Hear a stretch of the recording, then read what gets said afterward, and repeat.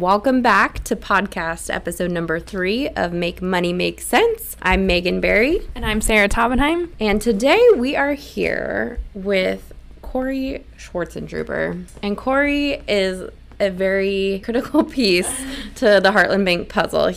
Well, first I want to say I'm glad to be here, and you guys are much too kind to me, but I am the IT director here at the bank, and so of course that involves our entire network, keeping firewalls and all the computers safe. I always make the joke that if nobody's talking about IT, then you're doing your job. So we're hoping that that's kind of happening with our staff here. So I've been in banking about 21 years, and I started as a bookkeeper and a teller at a very small bank in southeast Nebraska. Worked my way up to, we had what was called an assistant cashier at the time, and then I've done a lot of different jobs as I've moved through my career. I've been a compliance officer, I've been the network administrator, I've managed different levels of the bank, and eventually moving up to chief information officer, which is just another fancy way to say IT director. So I've been at Heartland for about a year.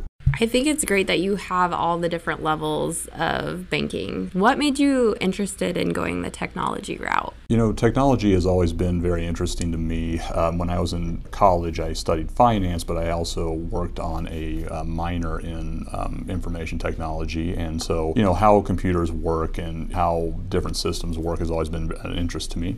We have been able to focus that here at the bank a little bit. It's kind of fun to see that come to fruition. A big part of your job is also keeping us safe in the bank internally, but also educating our customers about cybersecurity. We are seeing a lot of account takeover schemes, otherwise known as scams, becoming more and more sophisticated. So talk to us about what an account takeover scheme is in terms of banking, and how do people gain access to somebody's bank account? It's a great question, Sarah. We see it all the time, and there's 1,000 different ways to do it. I thought I would bring up two that are more prominent for our customer base, but what the scammer is trying to do is gain the confidence of the person so that they can get their online credentials and effectively steal their money. The two I'm going to bring up are tech support scams and romance scams. So the tech support scams, you'll be working away at your computer, and you'll maybe have a pop-up on the computer that says, click this link or call this phone number because your computer has a virus on it. An unsuspecting customer might do that. They will talk to a very friendly person that says they work for Microsoft or their antivirus company or something like that, and they can fix them up if they just let them into their computer. So the person will do that. At that point, the scammer is in, and they can do whatever they want to the computer. They will tell the person that they have taken the virus off, and for their services, they would like some money for that. So could the person sign into online banking and transfer the money for them? They're watching the person do that. They can, they probably have a keylogger on the computer, and they will steal the credentials that way. Given that too, they also have access to the computer and signs in, they can, manipulate that as they will. So we have seen a situation, this was years ago at another bank, where the person signed in, they noticed that the checking account the person had didn't have a lot of money in, let's say a couple grand, but their savings account was sitting there with $100,000. And so they transferred, what the person wasn't looking, they transferred $90,000 into the checking account and then told the person that they had accidentally did that transfer. The person now has the Microsoft's money, and they would love for them to transfer it back. So the person ended up losing about 85 grand on that. And at that point, the money was gone. There was nothing we could do about it. So, that's one way they can get into the computer. That's one very specific way. The other scam I'd like to bring up is romance scams. So, online dating has become very prevalent. Of course, I'm old enough where it wasn't really a thing that we did back then, but this scam kind of involves, taking advantage of a lonely person. The scammer will come online with them and talk, and it'll be a drawn-out thing. Generally speaking, there'll be professions of love, and they will ask for their online credentials so they can deposit a check. There'll be some reason they need money. The person will then either send them the money, or we've seen it where they have logged into their online banking to deposit a fictitious check and then, send that out. So there's a lot of different ways this can happen. That's just two very specific examples, but, they're everywhere. So what kind of tips would you give someone when they're getting emails about this or text messages, or what are things that could maybe put red flags out there? Great question, Megan. So I have 3 questions that I always tell folks to ask themselves when they get an email, phone call, or text from anybody. And my wife always jokes that I've seen enough of this that I become jaded and suspicious of everything, but I said that's kind of the job. So the first question I would ask myself is, does this make sense? I'm just going to give you a for instance here. The IRS texts you and says you're back on you're backdated on your taxes. They need to solve that as soon as they can. You look at it and say, well, okay, does the IRS ever going to, get a hold of me via text for something like this? Of course, the answer to that is no. They're generally going to send a certified letter or, in touch with your accountant. So does this make sense? In that case, it wouldn't. The other thing I'm just going to point out too is if the IRS is asking you to pay back taxes and gift cards, which again I have seen, that's always a scam as well. They're not going to ask for that. They need actual money. So that's just a good rule of thumb. If somebody is getting in touch with you and wants to give you money to buy gift cards, a bunch of gift cards, that should always be a red flag in your mind that there's a scam happening and they are trying to defraud you. So just keep that in mind. The second question I would always ask is this too good to be true? So we go back to that romance scam. I don't consider myself the best looking guy in the world, but if I am out on a dating site and somebody has Heidi Klum's picture as their avatar and telling me that I'm the greatest thing ever, then that's going to be a red flag in my mind. That said too, if you haven't entered into a lottery but get a message that you have won the lottery, that is probably not going to be a real thing, or an amazing money making opportunity. Somebody's found your information online and they really want to help you make $20,000 today. That is not a thing that's going to be real most of the time. So again, playing on our greed, they're playing on our loneliness, that kind of thing. So we just always want to make sure that we're looking at that with a suspicious eye. One of the things that we see a lot is scammers will send a fraudulent amount of money or a check or something to some of our users and then say, I sent you too much money, go ahead and send me some back. Again, that is almost 100% guaranteed to be a fraud. So just keep those things in mind. The third question we're going to ask is, the person that's contacting you, is this a normal request for them? So I'm going to tell you my favorite fraud story here. It happened in my family, actually. It was a Friday afternoon. I was working away at the bank I was currently working at, and I got a call from my grandma.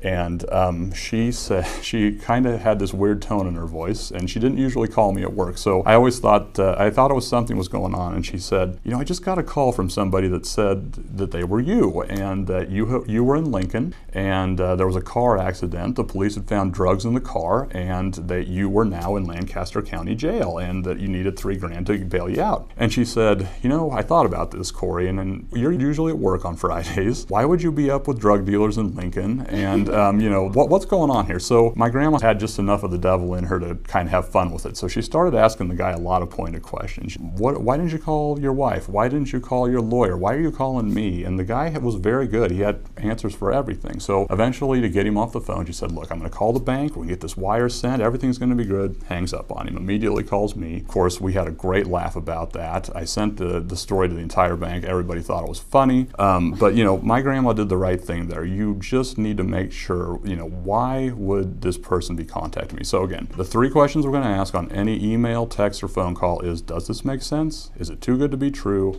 And is this a normal request from the person that's contacting you?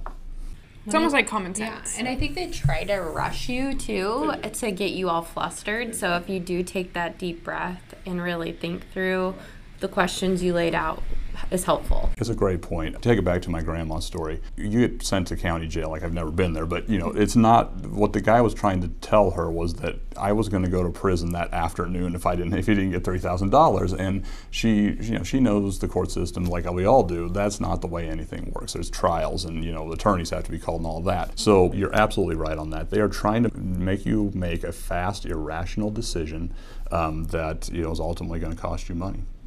So kind of going back to your Microsoft explanation, I know for email, there's some emails that I even receive. They look legit. So what are some things like people can look at? Fantastic question. So what you're going to look for is spelling errors and grammar errors. Now, I will say the emails I've seen lately are getting better about that. But a lot of times you can tell that English is not their primary language. You're going to see links there they can make links look like it's going to Microsoft.com, but if you hover your mouse over that link, you can see where it's actually going to go. And generally speaking, of course, it's not going to go there. A lot of times too, even on the most basic email software, the filtering is going to catch it and put a lot of this stuff into your junk mail folder. One of the things I would tell people is that junk mail folder, just clean it out, don't ever look at it. For instance, I got a junk mail the other day that said my Apple ID had been locked, and for a second there, I thought to myself, did this actually happen? But I noticed it was in the junk mail folder. It wasn't the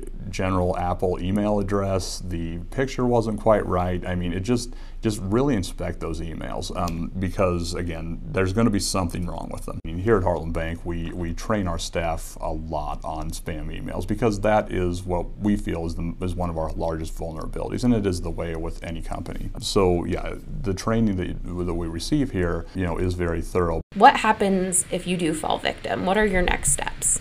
That's a great question. So what you have to assume when you click that link is that the virus load has come and is on your computer right now. And so what I would suggest for everybody listening to this is find a computer person that can, verify that your system doesn't have a virus on it. For the average household user, there might not be a situation like that. And what we generally find is when they click on the links, once they figure out something's wrong, they'll call the bank and then say, we'll verify that it's wrong, and then they won't have anybody to go to. And that's the kind of relationship I think that is very important for every person, is to have an expert in that field that you can call and say, okay, I think I might have a virus here. Can you just scan the computer and make sure it's okay? Or, not maybe just for viruses either. Computers crash all the time. It's just really nice to have one of those in place. Actually, the compliance officer and I, as well as the operations officer and I here at Heartland, had that talk one time to maybe start a list of the different companies that do that in our area here. Just because a lot of people are have questions about it. Computer hardware and whatnot is kind of a difficult thing to find when you are not in a major city. So we just try to help them out as best we can. Password security is a very big thing, and I think we all fall victim to this. We have a password that we know we can remember, and so we use it on every single website, and I'm just here to tell you that's not a great idea. That's it too. I have a password that I've used it essentially since 2008, and I really need to fix that. But password length and password complexity are a thing that we teach at the bank here all the time. So the longer you can make it and remember it, the better it can be. So like if you go from a password that's 8 characters to a password that's 12, your security is just strengthened by that much more. The other thing too that I have always told people is do not use words that you can find in the dictionary. Those are very easy to hack. So if you have an O in your password, make that a 0, or if you have E's, replace them with 3s, that kind of thing. The other thing I can't stress enough is do not write the passwords down, put them on somewhere on your desk or on your keyboard. If you have a smartphone, there are plenty of apps out there that will store the password securely for you, and the phone's always with you. So that would be another thing that we definitely want to look at. So I know with our online banking, we do have the authenticator set up that you have to enter a password. What else are there's that we just have for our customers? Yeah, so again, you kind of mentioned multi-factor authentication before, and you're going to notice that is becoming more and more prevalent in not just our industry, but everything. And what that essentially is, your user code and password, just using those, it's not a terribly secure situation. For multi-factor authentication, you're going to, kind of what Megan mentioned, generally what will happen is you're going to put your user code and password in, you'll get texted or called to verify that, that it's actually you. That is just a second layer that verifies that it's Sarah, Megan, or Corey, or whoever, and that you're actually trying to do that at this point. It takes some getting used to, but the system works really well, and I think our customers have really responded well to it. But again, it is just another layer of security. It makes these account takeover schemes that we just talked about a ton harder to do. On the business side, we have what we call Business Banker, and there are different levels of that. So if you have different access to the financial system, such as wires or ACH or whatever it may be, we give you a token that gives you a new password every 32 seconds. And so it's very hard to replicate, it's very hard to hack, and it generally works very well. So Corey, I'm going to kind of play devil's advocate here. If it is so simple to hack or steal people's online banking credentials, is online and mobile banking safe? It's a very good question. So what I want everybody to understand is that our online and mobile banking uses state-of-the-art encryption.